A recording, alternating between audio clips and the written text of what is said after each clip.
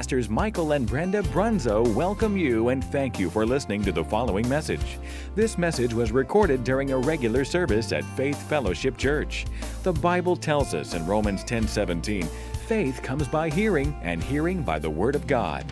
So we believe this message will encourage and strengthen you in your daily walk of faith. God bless you as you listen.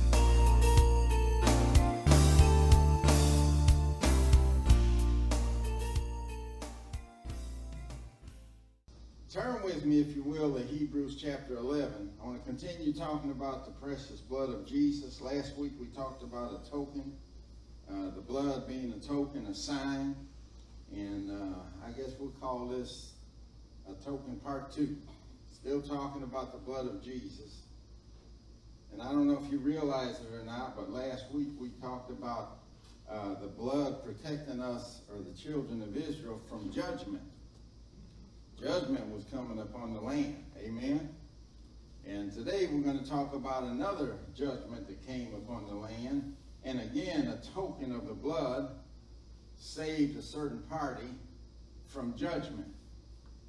And how many know judgment is coming upon this land? And already is. And I wonder if that same token can save us from judgment. You know, the Bible says that judgment begins in the house of the Lord. It should start here. We should judge ourselves here before God judges them out there. Yes. Amen. But in Hebrews chapter 11, we have what is called by some Bible scholars the Faith Hall of Fame. Mark Hankins calls it the recipients of the Academy Awards of Faith. Isn't that good? The recipients of the Academy Awards of Faith. If we had an Academy Awards for faith, we would have a whole line of people come out of chapter 11 here to receive that award. But in this chapter, it also tells us the importance of faith. It tells us that without faith, Hebrews 11:6, it is impossible to please God, and they that come to him must believe that he is God, and that he rewards them that diligently seek him. How about the one that casually seeks him? Every other weekend. Or when they get in trouble, they throw up a popcorn prayer. How about him? Is he going to be rewarded? But it's by faith that we believe God exists, and it's by faith that we believe he's a rewarder of them that seek him. But let's look at some of these Hall of Famers, these recipients of the Academy Awards of Faith. In Hebrews 11:1, it starts out by telling us what I believe faith does. I know a lot of people believe this is what faith is, but I think this is what faith does. It says, now faith is the substance of things hoped for, not yesterday's faith, not next week's faith, but now faith. Now faith is the substance, or the undergirding of things that we hope for, the evidence of things not yet seen. So faith gives substance to the things that we hope for, the things that we can't see. And once it gives substance to these things, it means that we can see them. Yeah. You can't see things that don't have substance. Things without substance don't cast shadows. You remember that? You have to have substance in order to cast a shadow. Yes. And so we don't see things that don't have substance. And then verse 2 says, for by it, faith, for by faith the elders obtained a good report, or a good outcome, good results. Verse 3 says, through faith we understand that the worlds were framed by the word of God, so that things which are seen were not made of things which do appear. So it's through faith that we understand that the worlds were framed by the word of God. God spoke the worlds, not world, but worlds, plural, into existence with his word. And the only way we can understand that is by faith. Yes. Were you here when it happened? Did you witness it when it happened? No. All we have to go on is what God tells us. We have the word to go on. And by that word that he gives us, by the Bible, what we read in the Bible, we have an understanding of how the worlds were made, how things come together. Yes. And that's one of the reasons why faith is so important. Most of this Bible you can't believe, because if you walk by sight, not by faith, you won't be able to believe, I say even more, 99% of the Bible, because you didn't witness none of it. You didn't see any of these things happen. I believe every miracle that Jesus performed when he walked this earth. Why? By faith. Yes. I wasn't here. I didn't see him. I don't see any evidence of it. But he said he did it. So I believe it. That's faith. That's why faith is necessary. Or we wouldn't believe anything in this Bible. Then it goes on to list the members of this Faith Hall of Fame, the recipients of the Academy Awards of Faith. I'm just going to paraphrase it, but by faith Abel offered unto God a more excellent sacrifice than Cain did. By faith Enoch was translated that he should not see death. Enoch was noted for faith because he walked with God every day. He fellowshiped with God every day. This is after the garden. Yeah. This is after Adam experienced that. But, you know, Adam sinned and it broke that fellowship. But Enoch walked with God every day. How? By faith. Yes. By faith, Enoch walked with God the same way that we walk with God. I've experienced God these last few months in the morning times in my prayer like I've never experienced him before. You know why? Because I was really diligently seeking him. I've always sought him, but I think I'm more diligent at it now, and I have experiences with God that I never had before. Enoch walked with God, and one day he just kept right on walking, and he walked right into heaven with God. Yes. He probably opened his eyes and said, "Hey, I'm in heaven with you." God says, "Yeah, I'm glad you noticed that." He said, "Instead of stopping, you kept going this time, and you wound up in heaven. And because of that, you can stay here, Enoch, because you'll never have to taste of death." All of that by faith. By faith, Noah, being warned of God of things not seen, as yet moved with fear, prepared an ark. Why does that take so much faith? Because Noah never seen rain. And yet he's building a boat. No wonder people thought he was crazy. It didn't rain then. The ground was water from beneath. The ground just come up in water. And so Noah built that ark by faith. And that's why he's here. By faith, Abraham, when he was called to go out into a place where he should have after received for an inheritance, he obeyed.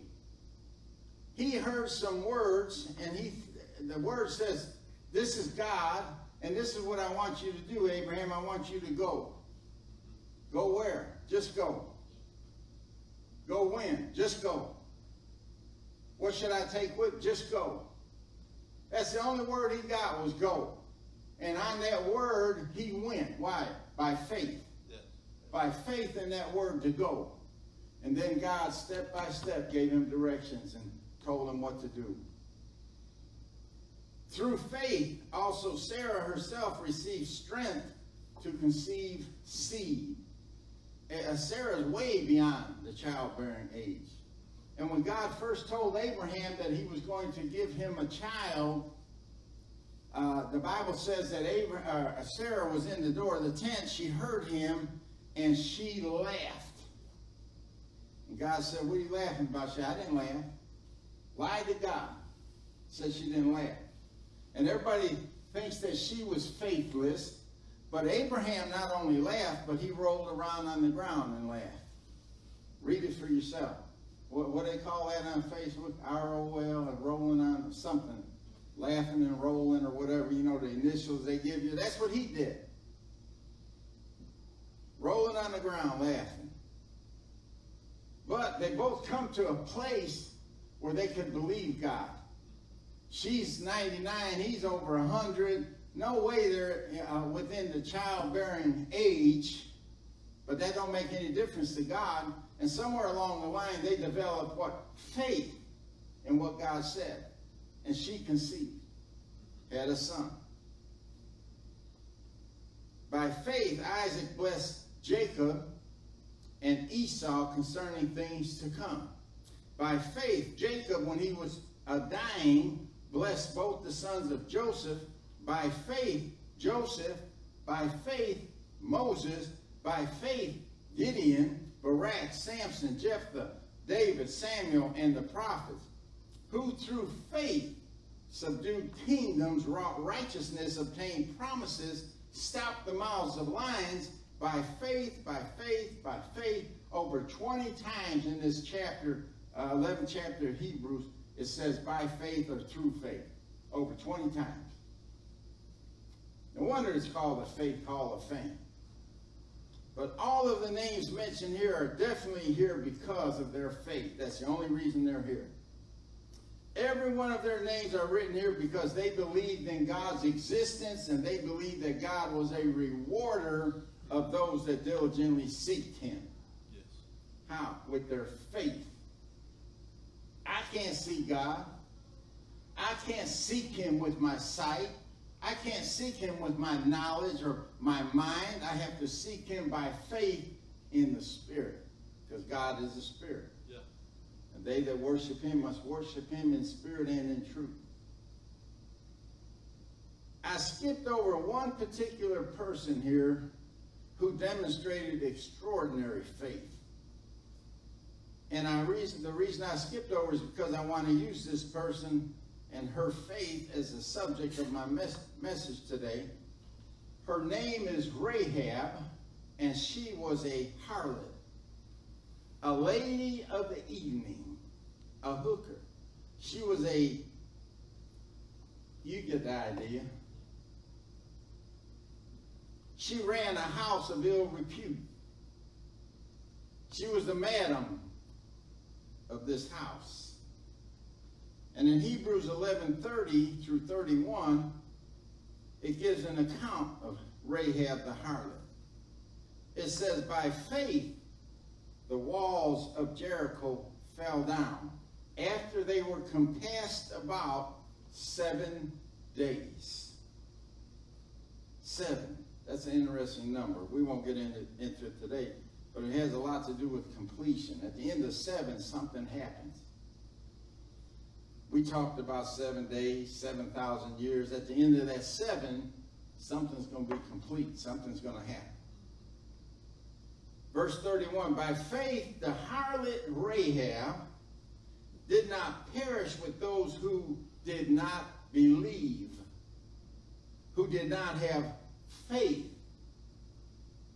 By faith, the harlot Rahab did not perish with those who did not believe when she had received the spies with peace.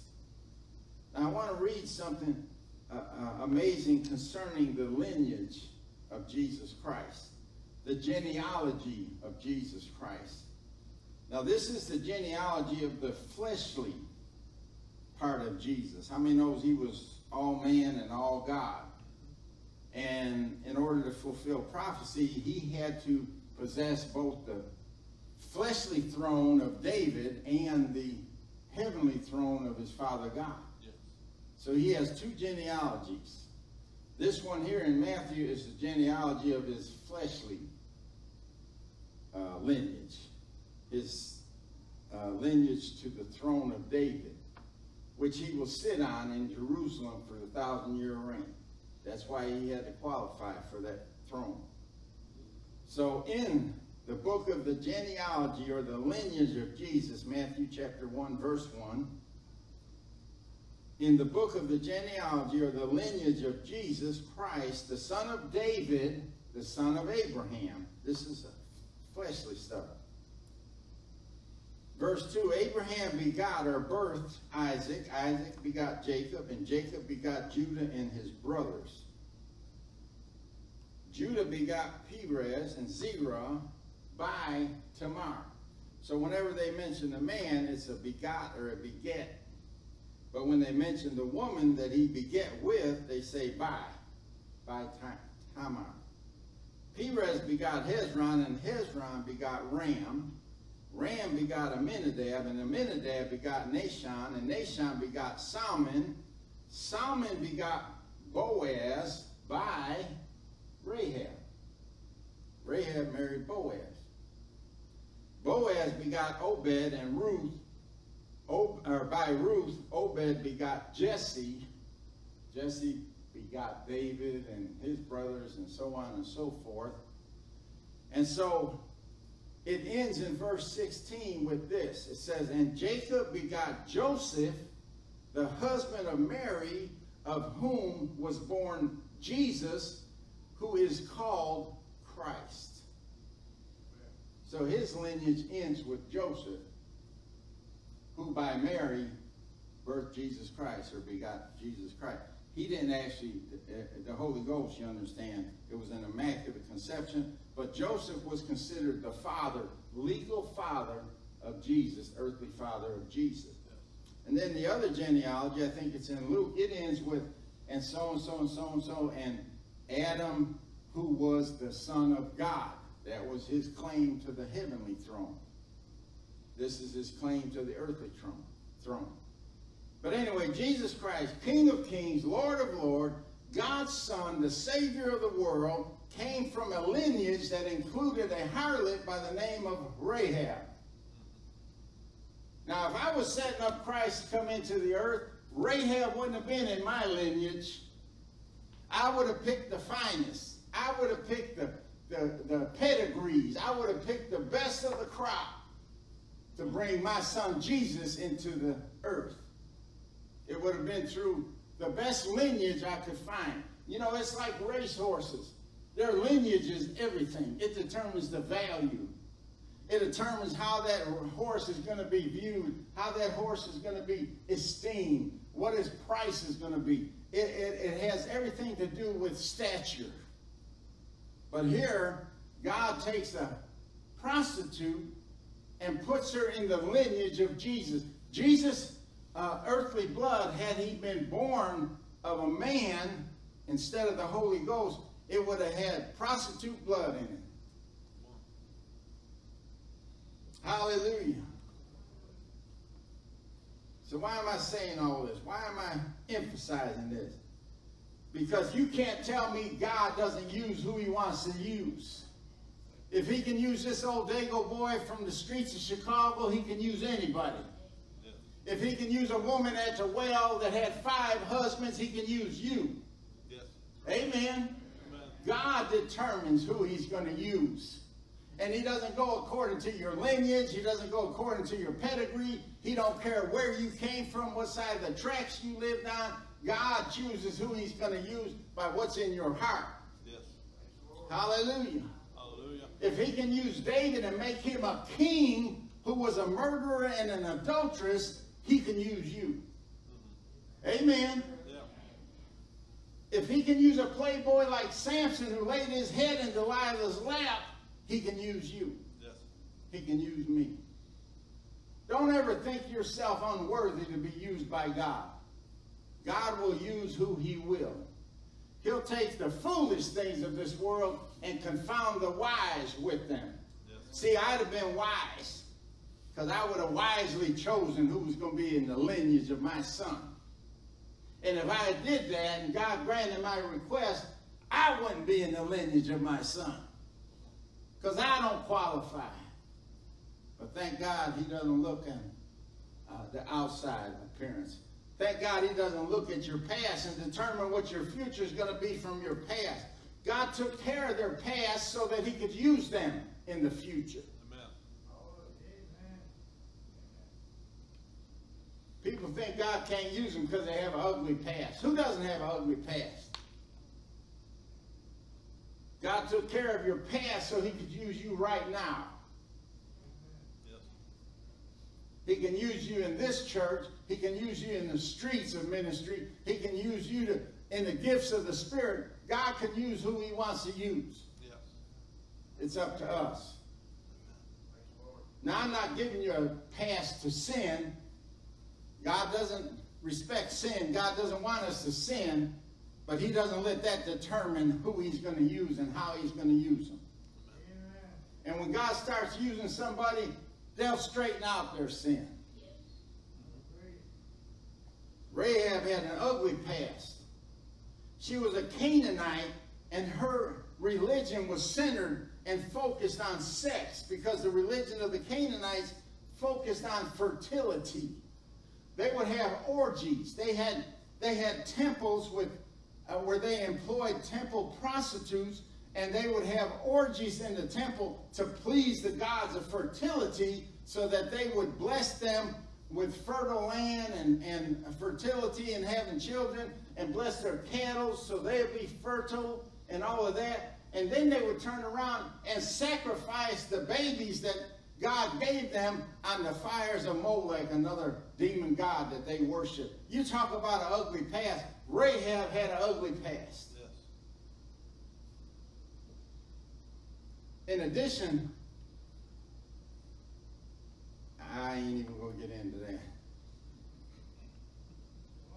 But anyway, as a result of some of the things that they did, you wouldn't believe it if I told you, but as a result of some of the things that they did, God judged them. These type of people were throughout the promised land. And God told Israel, go in and possess that land. I have already given it to you. And when you go in there, he says, annihilate, wipe out, genocide everybody you come in contact with. Spare no one. Well, that's mean. No, it's not mean. All they were doing were having children and populating hell with them. That was an act of mercy. But God judged the land, and Israel's going through it. And they're conquering all the Amorites and Amalekites and all the kingdoms that they come in contact with. They are totally and utterly defeating them and taking their land and taking their spoils. Now they come to the Jordan River, and on the other side of the Jordan is Jericho. Yeah. One of the biggest cities in the country. One of the biggest cities and most evil and wicked cities in the promised land. And God says, go in there and destroy it. I've already given it to you. And he wanted that land, that city razed. He said, and when you're done, it's going to be cursed. And no one's going to rebuild it. That's how bad it was. That's how wicked it was. And Rahab was part of that group of people that was going to be judged. He was going to execute judgment upon her and the entire society that she lived in. It was even more dangerous for her because she lived in a house that was on top of the wall. Her kids played on top of the wall that God said was going to come crumbling down to the ground and lay flat. She lived on that wall. Her house was on that wall. So Rahab's faith it was in the power of the blood. That's why she's in the Faith Hall of Fame. Her faith in that power reserved her a spot in the Faith Hall of Fame, and not only that, but placed her in the lineage of Jesus Christ. What Rahab did, the Bible says, she did by faith in a God she didn't even know, but heard stories about him. What'd she do? She believed the stories. I didn't know God. Somebody told me a story about him, and thank God I believed it. If I wouldn't have believed it, I would have been judged with the rest of Rahab's society.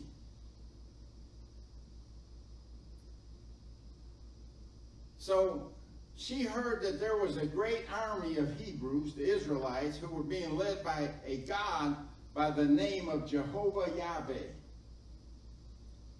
And he's going through the land destroying every kingdom in their path. He's giving them victory after victory after victory. And she knew that because her whole country was filled with fear because of what they heard about this massive army. The Bible says the hearts of the kings of the Amorites and the kings of the Canaanites, which included Rahab's king, melted with fear, and neither was their spirit found in them anymore because of the children of Israel. In other words, they lost heart.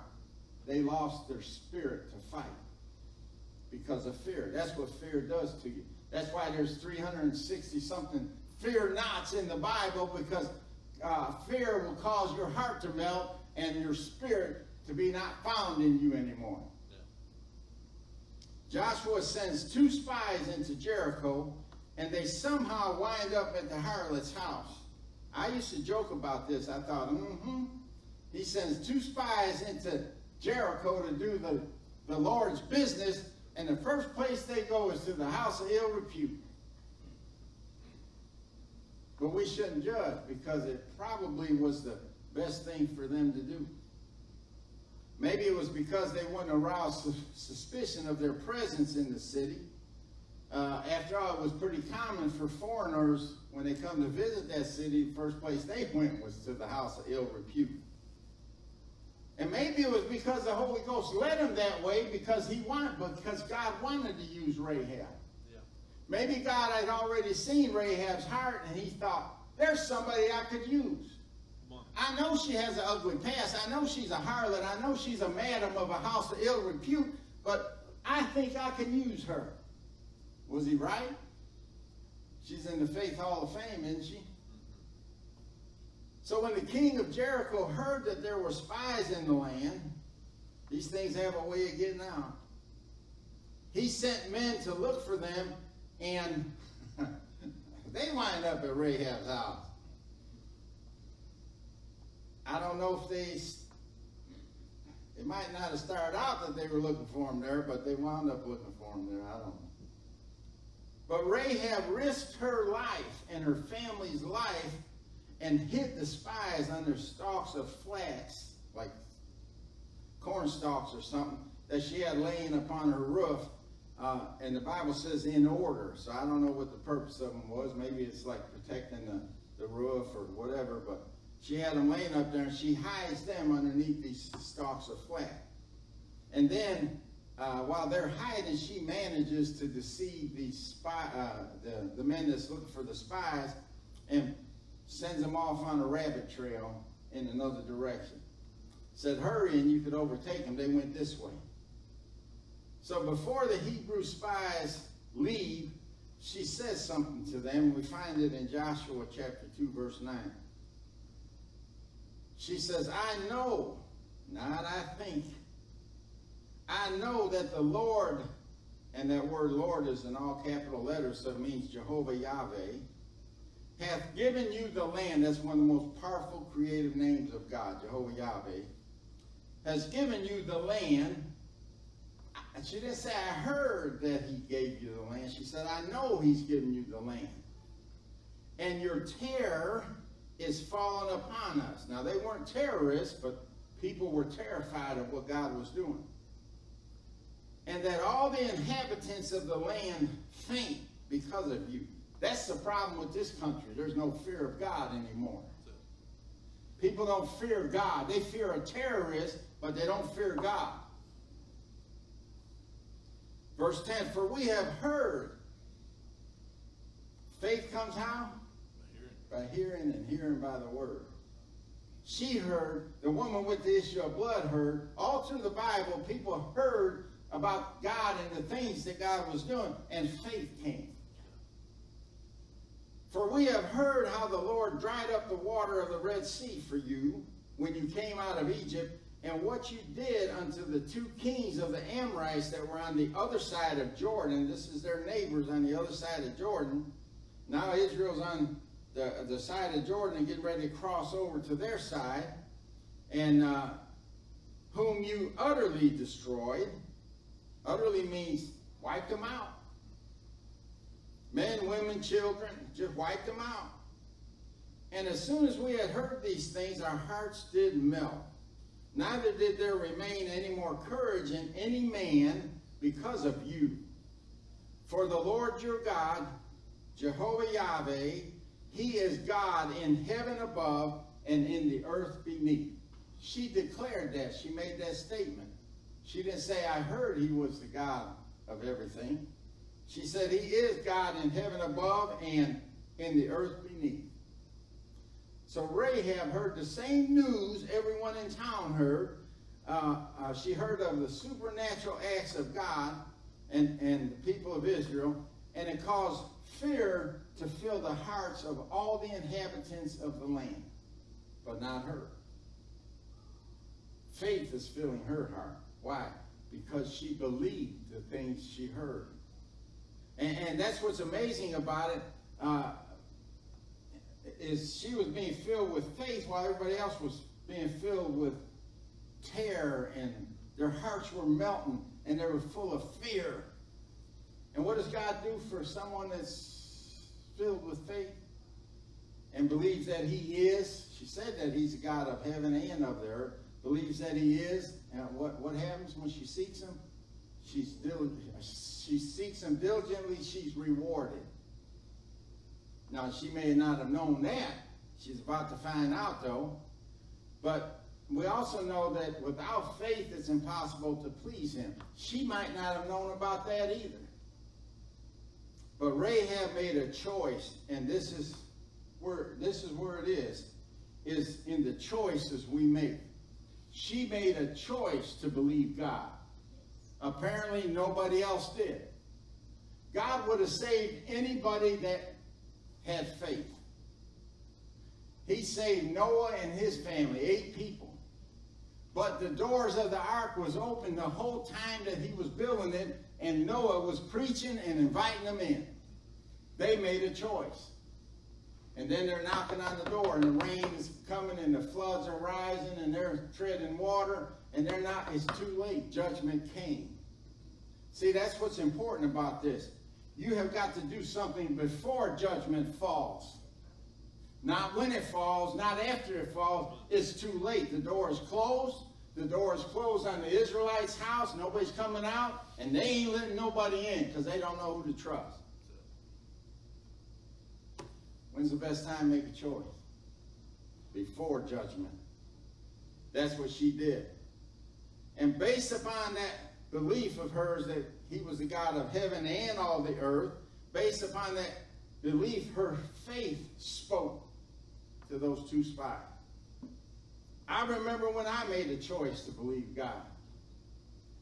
You know, people face choices every day, but that's the most important choice that anyone could ever make, is to choose God. There is no salvation in any other name except the name of Jesus.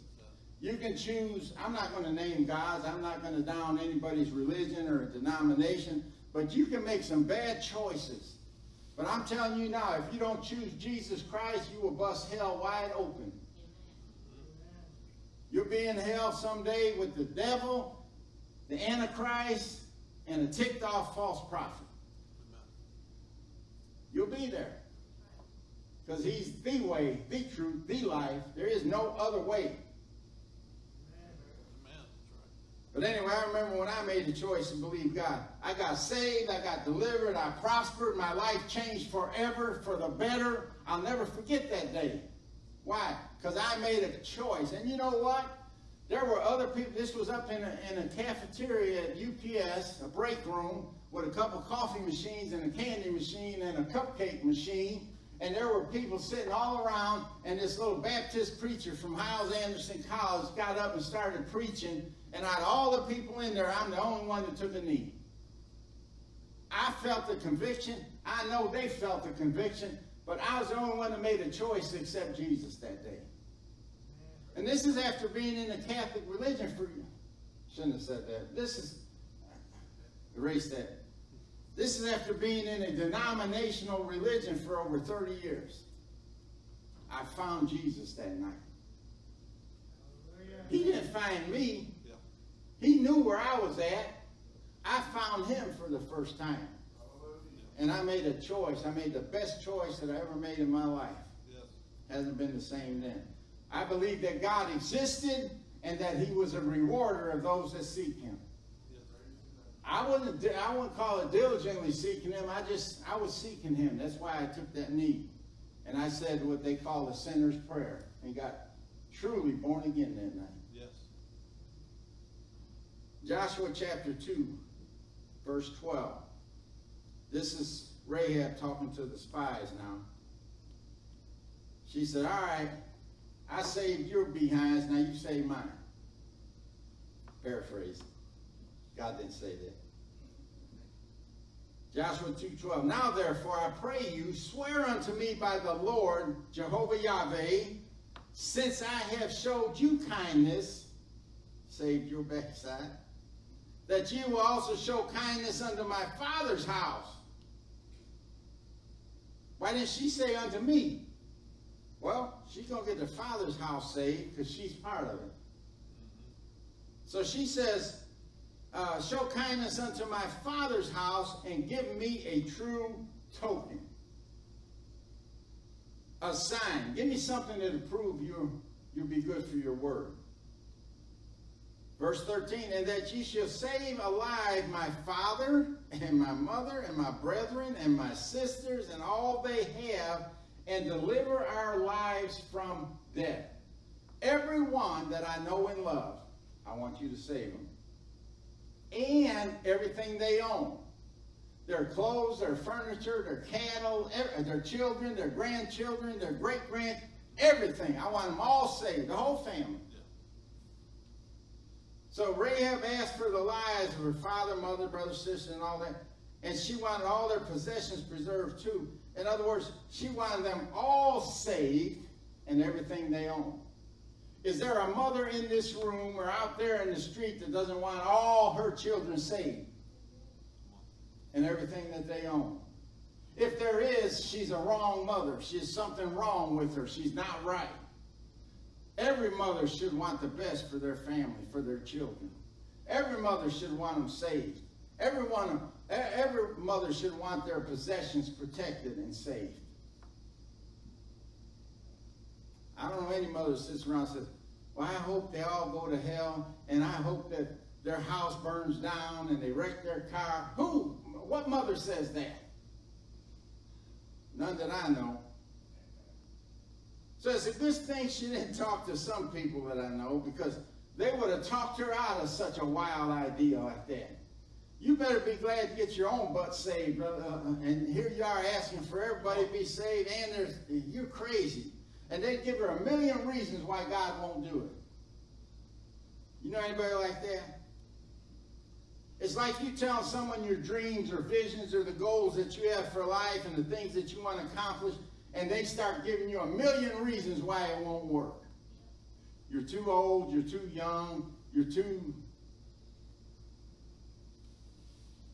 stupid, you're too this, you're too that. They'll give you a million reasons why something won't work for you. They'll give you a million reasons why you can never fulfill that vision or dream you have, and you'll walk away from there sometimes believing them and never fulfilling your dream. You let your dream die right there. See, you can never convince most people with your ideas and hopes and dreams of accomplishing something. They're not going to be happy for you. You got to be careful who you share your dreams with. Look what happened to Joseph. He got thrown in the pit, beat up, thrown in the pit, and sold as a slave to Egypt because he shared his dream with his jealous brothers. Don't share your dreams or visions with anybody that God doesn't tell you to. Same scenario. I mean, just like it was for the Hebrew children 40 years earlier when God came through with the death angel, and they put the blood of the lamb on the doorposts and lintels of their houses because judgment was coming to the land. Same scenario. Judgment's coming to Jericho and coming to the promised land because of the sins of their fathers and their forefathers. The spies didn't have time to kill a lamb and paint the doorposts and lintels of their house and have a ceremony. They're running for their lives. So they gave Rahab a different token. I mean, that blood on of the lamb over the doorposts and lintels of Israel's houses in Egypt, that was a token. So they gave Rahab a different token, but it was just as effective. This time, a scarlet cord would do for Rahab what the actual blood of a lamb did for the children of Israel in Egypt. That scarlet line, that scarlet rope, a red rope, would represent the blood of the lamb slain from the foundation of the world. Yes. That's what that blood represented. That's why in Israel they called it a token, because it wasn't the actual blood of the lamb that was slain from the foundation of the world, but it was a token for that blood.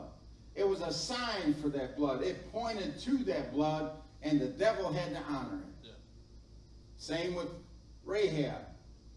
It's a token of the blood of the lamb that was slain before the foundations of the world, because he hadn't been slain yet. It was a token, a sign.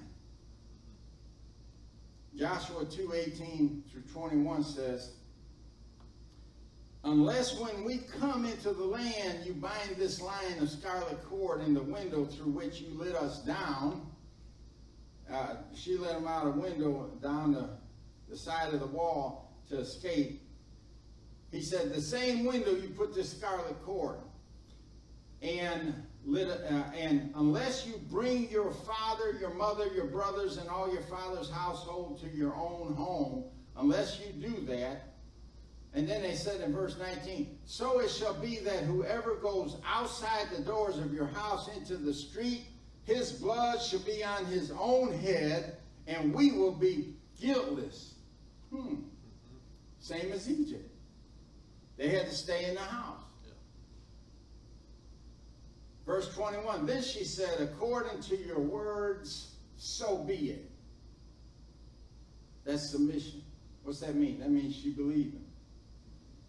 And if she didn't believe him, she still submitted to him.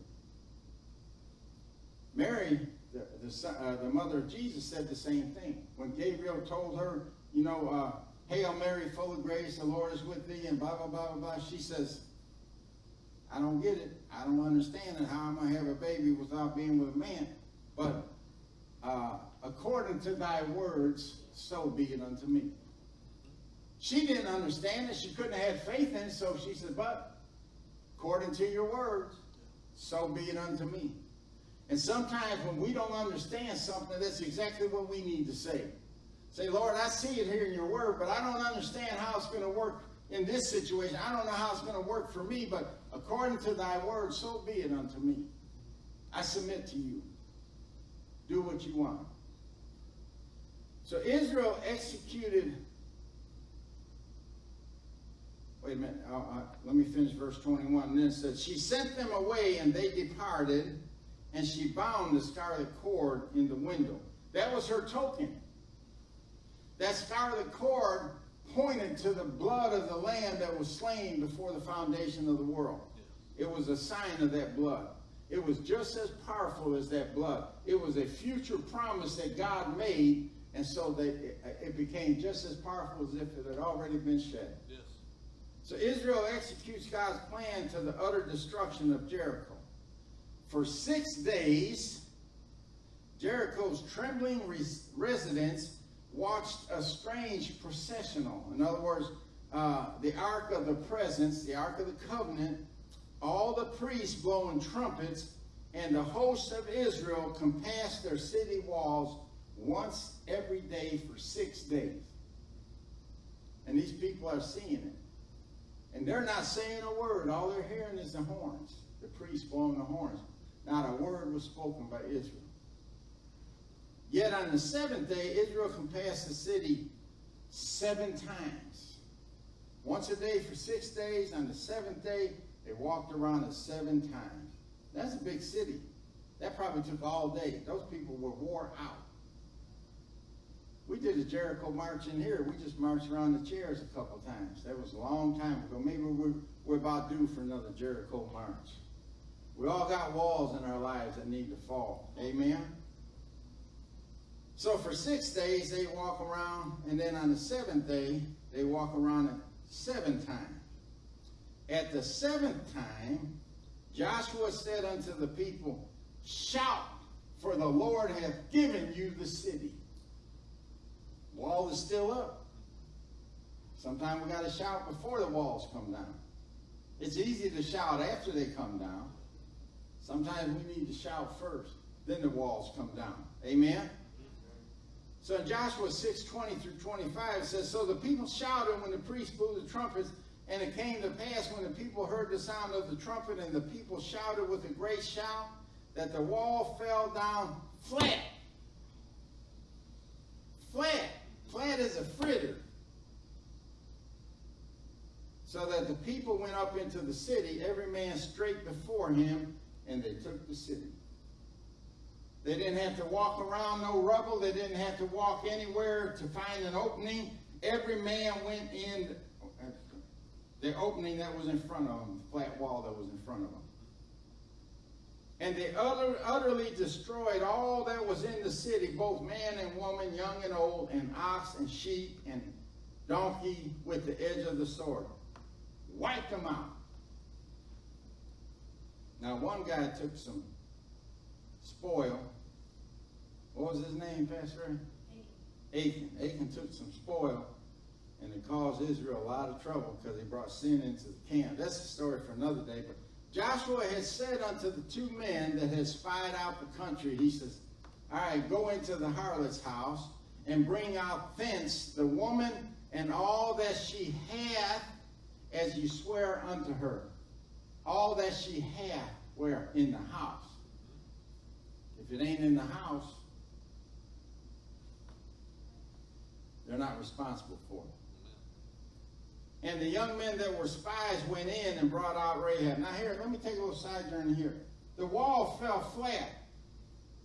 Now I don't know if Rahab, that section that was holding up Rahab's house, was still there, or the house just floated down without crumbling. I don't know. But the house that was on the wall was still there. That was the only part of the wall that was spared. I mean, if it would have fell with the rest of the wall and crumbled, they'd all be dead that was in the house. God protected that house. And everything and everyone in that house. So they brought, it says that they brought out Rahab and her father and her mother and her brethren and all that she had, and they brought out all her kindred. That's a Kentucky word, isn't it, kindred? And left them without the camp of Israel. Took them outside the camp of Israel.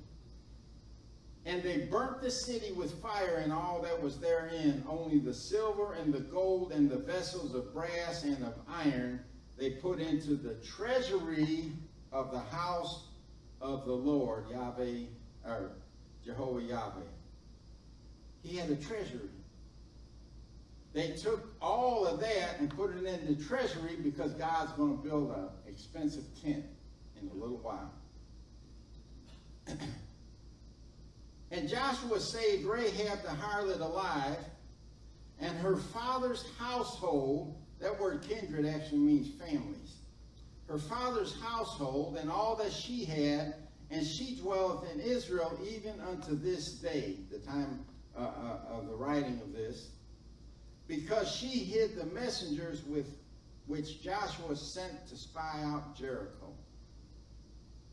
That's what got her into the Faith Hall of Fame. So when the Word of God is repetitive, it's repetitive for a reason. If God says something more than once, He's saying it for a reason. There's definitely something that He wants us to understand. There's a point that He's trying to make. So over and over, the Bible emphasizes the saving of Rahab's household, her loved ones, her kindred. And the word translated, like I said, kindred in verse 23 is the word, Hebrew word for family. So He saved her families, plural. It indicated that the extended families that were related to Rahab were saved. It doesn't mean it happens automatically, though. It means that we're to pray for our families to be saved. And what good parent wouldn't do that for their family to be saved? If you believe heaven is real and hell is just as real, you'll be praying for your family to be saved. Even the crazy brother-in-law that you don't like, you'll pray for him too. It doesn't happen automatically. We pray for him, and we should pray for him by name. Father, mother, brothers, sisters. Now, before I say what I'm about to say, I want you to understand that even though we pray for them to be saved, they still have a part to play. The Apostle Paul said plainly in the latter part of Philippians 2:12 that everyone must work out their own salvation with fear and trembling. There's not enough fear and trembling in our households. And it needs to be fear and trembling in the parents first. Now sometimes, I'll tell you, there was times I put the fear of God in my children. And sometimes that's what we got to do. But in other words, no one gets saved or go to heaven just because you prayed for them. I don't care how powerful your prayers are. I don't care how much of a prayer warrior you are. Nobody goes to heaven just because you prayed for him or her. But when you pray for them, they are marked for the gospel. When you pray for them, then God will do everything in his power to get them to make the right decision, make the right choice. They have to accept Jesus Christ as their own personal Lord and Savior, and they have to do it for themselves. It has to be their choice. But I will say this, when you pray for a lost loved one, God goes out of his way. He raises up opportunities for them to accept Jesus. Now, I know somebody was praying for me, and God orchestrated that meeting I had in that UPS break room on that night in August, on the second floor of that break room. I know somebody was praying for me because God orchestrated that meeting, had me in the right place at the right time, and had that Baptist preacher boy in the right place at the right time. That's what God will do. And if I didn't make the choice that night, he would have set me up for another night, and another night, and another night. He'll send laborers across their path. He'll convict their hearts. He'll come to them in the midnight hour and wrestle them till morning, just like he did Jacob. And he said, I got to go. Jacob said, you ain't going until you bless me. And God blessed him. Changed his name to Israel. He became the patriarch of the 12 tribes of Israel. But God touched him in the hollow of his thigh, and he walked with a limp the rest of his life. Let me just put it this way. The night God touched me, I didn't walk away with a limp, but I walked away with a different walk. Amen. Hallelujah. Hallelujah. But again, they have to yield themselves to Jesus. They have to make the choice to accept his finished work before they're saved. So a lot of people say, I've been praying for my son for years. He's just as wild as he's ever been. That doesn't mean God hadn't been working with him. Get that negative stuff out of your head and start believing God.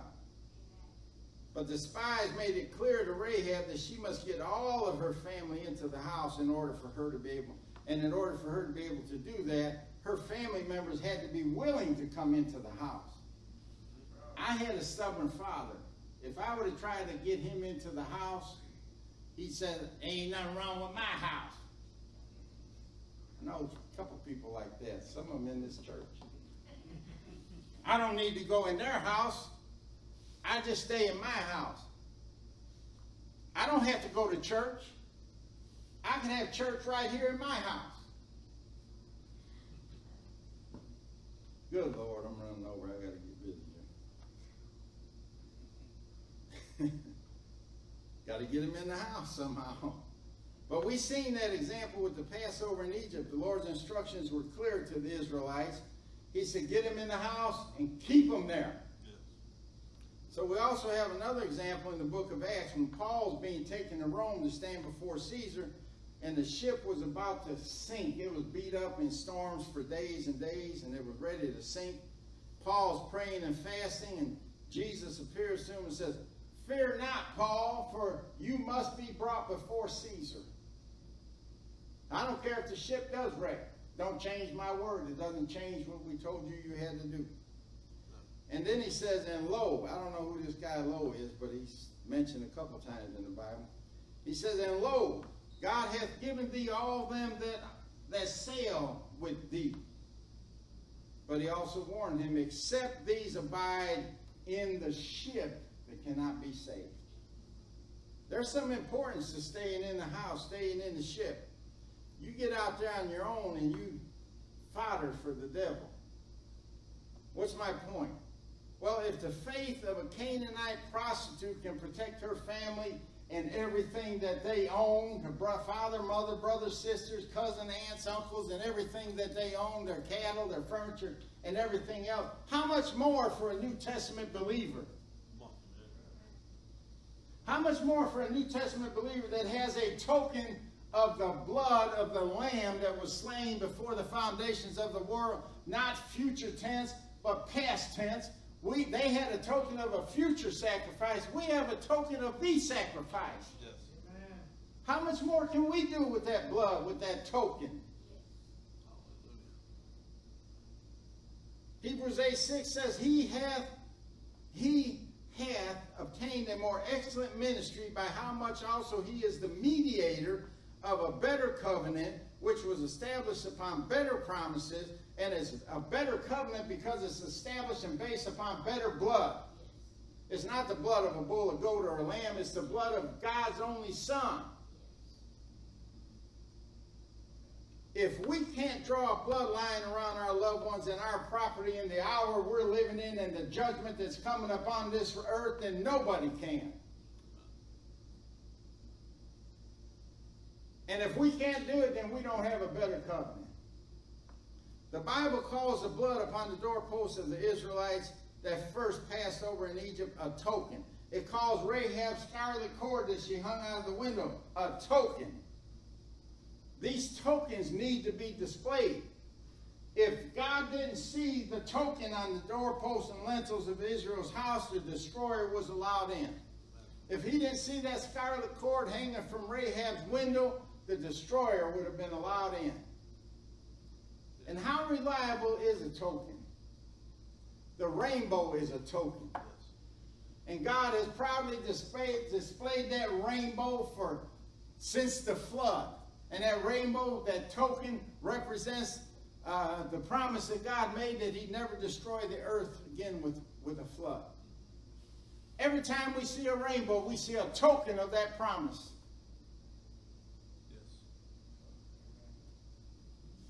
That rainbow ain't there for a select group of people. That's God's rainbow. Those colors belong to God. He's the one that made those colors, created those colors. That rainbow is for us. And when we see it, it reminds us that the earth was once destroyed by a flood, but it will never be destroyed by a flood again. That's our rainbow. Hallelujah. But we're to continually display the token of the blood of Jesus and its powers over the doorposts and lintels of our hearts and of our lives. I've been wanting to say that all day. You might probably heard me slipping up a couple times. We need to display that token of the blood on everything that belongs to us. We need to display that token of the blood and establish the boundaries for our life and the boundaries for the enemy. God established boundaries when he created or recreated the earth, and he spoke to the oceans, and he says, you'll go this far and that far and no further. And they obeyed. We need to draw a bloodline and tell the devil, you go this far and no further. You're not coming into my house. You're not coming in amongst my family. You're not touching my belongings, nothing. Amen. But we have to draw that bloodline, and we have to draw it by faith. How? By the words of our mouth and what we believe in our hearts. Yeah. I believe the power in the token of that blood. I don't have the actual blood of the Lamb, but I got a token. And I can take that token out and present it anytime I want to, anywhere I want to. And I can take that token and draw me a bloodline around anything that I want to. And keep the enemy out of my life. Yes. Now, I'm not saying you'll never have a trial. We've been redeemed from the curse of the law, but we haven't been redeemed from the curse of the fall. We live in a fallen world. And things happen, and bad things happen to good people. And faith may not prevent these things from happening, but faith will get you through them. Yes. Amen? As long as your attitude is right. As long as you don't believe everybody that comes to you and tells you why you can't be cured of cancer, or tell you why you can't do this or you can't do that. Shut them out. Don't listen to them. When this first started, we were very select on who we told and who we wanted to know about it. And there's a reason for that. And it's not so much the people we told, it's the people that they might have told. We didn't want to get fear, doubt, and unbelief mixed in all this stuff. Amen?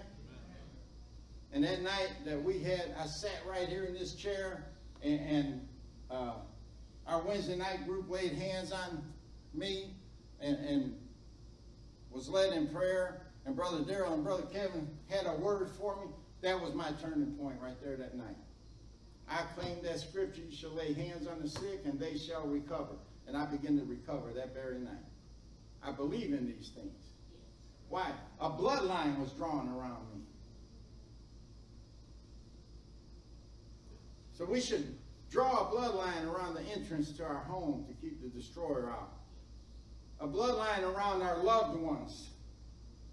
Our finances, our jobs, our cars, our houses, our property. Anything that you hold dear to your heart, you should draw a bloodline by faith. You got to have faith. But if you draw that bloodline by faith, well, if God ever wrote another Bible, you'd be in the 11th chapter of Hebrews. Because I know God would reward you.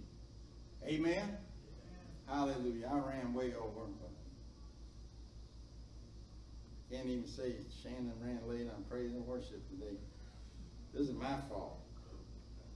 I think it was worth it, though. Father, we thank you and we praise you. Thank you, Father, for the token we have. Thank you for the blood of Jesus, the Redeemer of our lives and of our souls, Lord. Thank you that you allowed that blood to be shed for our redemption, that you allowed that blood to be shed for our salvation, for our deliverance, for our protection, Lord. That blood is powerful. And I've said it a lot of times. I was going to tell a lie and say I said it 1,000,000 times, which would have been a lie. But I said it a lot of times that one drop of that precious blood of Jesus Christ could save an entire universe. And you shed it all for us. That token represents all of your blood being shed on Calvary. You poured your soul out unto death on Calvary, and you did it for us. We don't take that blood lightly. That blood is powerful. And Lord, we're going to start drawing bloodlines around the things that are dear to us, the things that we esteem highly, the things that we want you to save, and the things that we want you to protect. And God, we believe that bloodline works today just like it did for the Israelites in Egypt, just like it did for Rahab the harlot. And we believe it will work today for us. It hasn't lost its power. Thank you for the blood, for the precious blood of our Lord and Savior, Jesus Christ. We give you glory and honor and praise this morning. In Jesus' name. Amen and amen. Hallelujah. I hope you learned something today. I hope you got a hold of this. You know, some things can be taught and some things need to be caught. This is something you have to catch. I could teach you till I'm blue in the face. Unless you catch it and get a hold of it and start using it, it's not going to help you. You got to believe in the power of the blood. Amen? There's power in the blood. Like I said before, 1 John 1:7 tells us that the blood of Jesus Christ cleanses us from all sin. All sin. Past, present, and the sin that you haven't even thought about yet has been cleansed by the blood of Jesus. Doesn't mean you could do it, but it's already cleansed. That's how powerful that blood is. Amen? God bless you. I love you. We'll see you Wednesday.